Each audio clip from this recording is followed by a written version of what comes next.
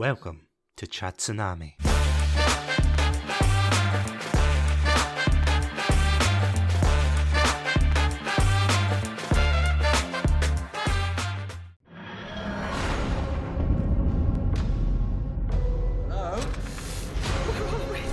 Oh, life signs.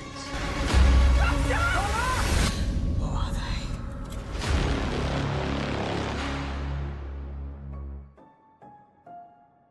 Hello everybody, welcome to another episode of Chatsunami. My name's Satsunami and I'm joining you again this week for another unscripted review of the latest Doctor Who special, Wild Blue Yonder. Now last week we discussed the Star Beast, which I have to say seemed to garner mainly positive reactions, but a little bit of a mix if I'm honest, and I was quite surprised at that. But I have to say I was really looking forward to this episode because this is probably the episodes that we knew the least about. The BBC for once were advertising who the villains were going to be, unlike a certain Doomsday special. So I was actually really surprised about what they were going to do with this special. I had absolutely zero clue, but I was really curious. So I think the main question is, was this episode as good, if not better, than last week's episode? And I'm going to say off the bat, yes and no. There is a lot to love about this episode. I feel as if there's a lot that they did better than last week. At the same time, I feel as if there was a lot that they dropped the ball on, but without any further ado, let's jump into the Wild Blue Yonder. So right off the bat, we got an introduction to Donna and the Doctor flying through space uncontrollably because of Donna, in the last episode, spilling coffee all over the console, which I have to admit, it's pretty much a Donna thing to do, but they ended up crashing beside Sir Isaac Newton. And honestly, while I thought this intro was quite fun and light-hearted, I'm not really sure why it was necessary. The only thing I can think of really is there's a kind of running joke throughout the episode where the Doctor and Donna make a gravity pun to Isaac Newton and he mishears them. So instead of labelling it as gravity, he calls it mavity, which throughout the episode they say things like, oh, he's stuck in the mavity field, oh, you're at the centre of mavity and all of this. And while I get the joke, I feel as if it detracted just that little bit from the seriousness of the episode. And again, I'm not one of these people that thinks that Doctor Who should be uber serious 100% of the time, but I don't know, it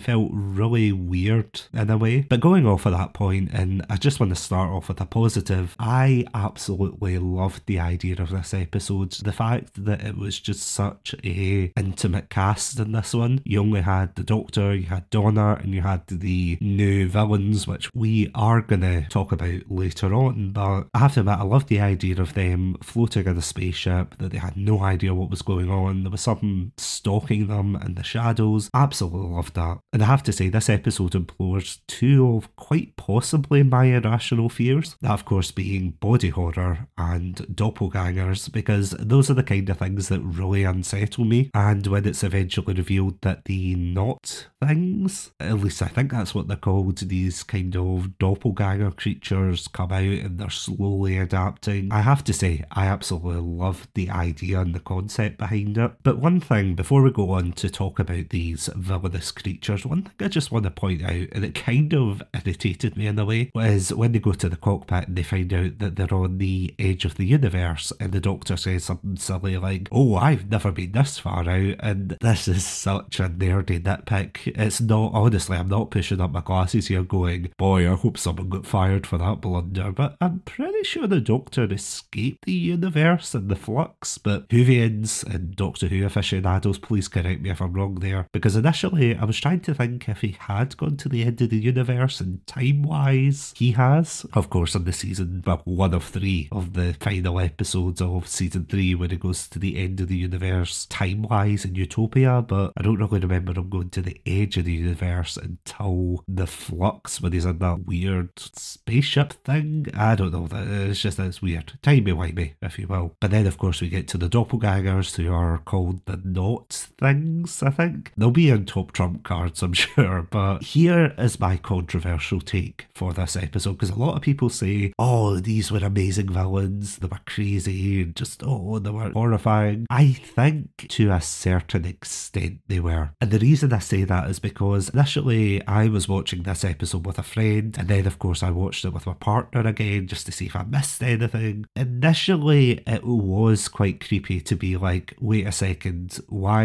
is the Doctor having a conversation with Donna in one room, but then they're also having a conversation in the other room? And I thought this was going to be a psychological horror or something, that they were losing their minds. And then they dropped quite possibly one of the silliest lines I think I've ever heard in a Doctor Who episode, and that's coming from someone who grew up with episodes like The Doctor Dances, with Are You My Mummy, and all of those kind of catchphrases. Yeah, well, I appreciate that they're trying to combine practical effects and CGI. I felt as if it looked far, far too goofy looking. I realise this is an all ages show, so, you know, you've got maybe slightly older kids who are watching it. You know, families are watching this show, so you don't want anything too scary, I suppose. But I don't know, the big hands when he's dragging them, it reminded me of those old video game cheat codes that you used to get where you can make big heads, the big hands. In fact, if anybody has played GoldenEye for the N64, you'll know exactly the cheat code I'm talking about here. That's what it felt like. And when they kept saying, oh, my arm's too long, and then they pulled it up, I burst out laughing because it reminded me of that old Japanese advert, you know, the long, long man. Long, long man.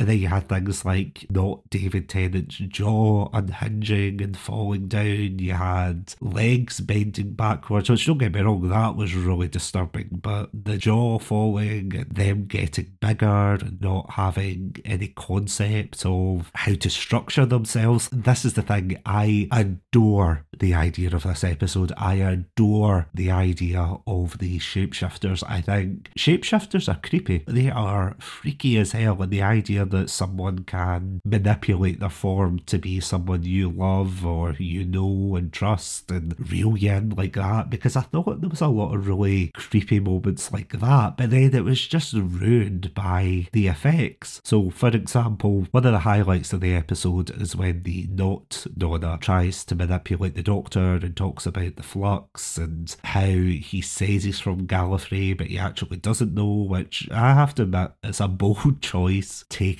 Chris Chibnall's Timeless Child and making it even more canon. I feel as if that is going to tick off a lot of Doctor Who fans, but you know what? That's not my place to go into, at least not in this episode. But on the flip side, you also had the Not Doctor not being able to comprehend object permanence, and I thought that was really interesting. You know, it was like an infant. It was trying to learn and grow, so I thought that was really interesting. But at the same time, I felt it was deeply ruined when all of a sudden Not Donna turns into like a weird puddle on the ground, and it almost gave me Love and Monster flashbacks where, you know, that woman is like now trapped in a square of concrete. Yeah, if you don't know what I'm talking about, go watch season 2's Love and Monsters from David Tennant's era. It's one of the worst episodes you'll ever watch. But yeah, then you've got not David Tennant bending backwards like The Exorcist, but then his head is coming out his backside, and I know why they did this. It's supposed to be very uncanny and unnatural, but nah, I feel as if that really undercut a lot of the dramatic tension, the horror and everything, and you just felt as if you were rolling your eyes. And I think if you're a child, you would find this scary, and I feel as if you're watching it with your family, then you're going to be scared. But yeah, for me, it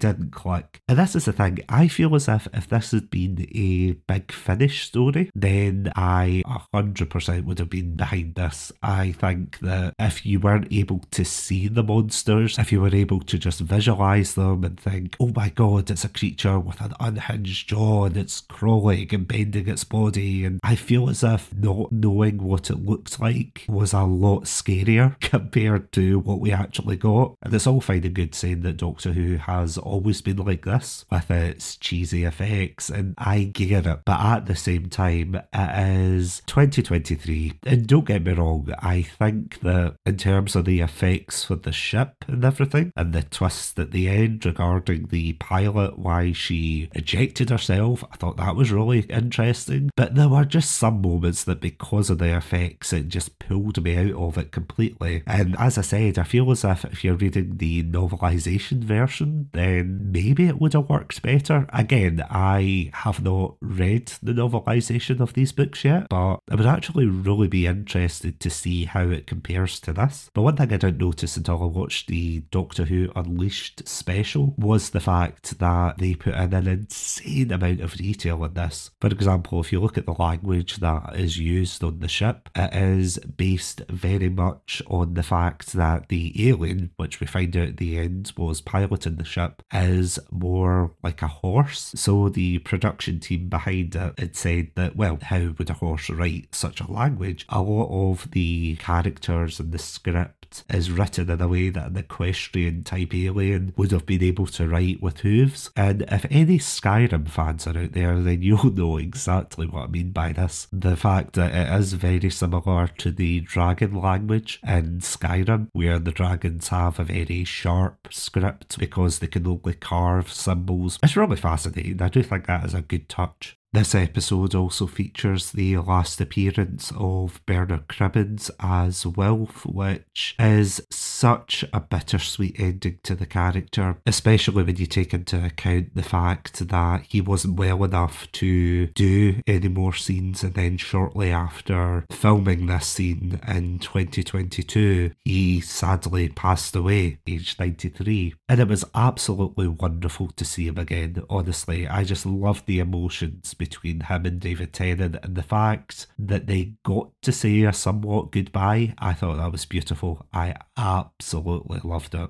So overall, what do I think of Wild Blue Yonder? Well, as I said before, this is an episode that is nearly perfect. There are so many aspects of this that I genuinely thought were so well done, but unfortunately just missed the mark in so many places. From the very different tonal shift from the intro to what became essentially, as people have described online, the Event Horizon for Kids hour. I also thought it was really weird they used an American-centric song for the title of the episode, and I get the meaning behind it going into the Wild Blue Yonder and into like this unknown territory, which is exactly what Donna and the Doctor do, but something's off about it. I don't know, it felt like a very odd choice of song, but again, that's probably a bit of a minor nitpick. And honestly, while I would love to say that this was one of the creepiest Doctor Who villains, I just feel as if they were let down by some of the effects. I feel as if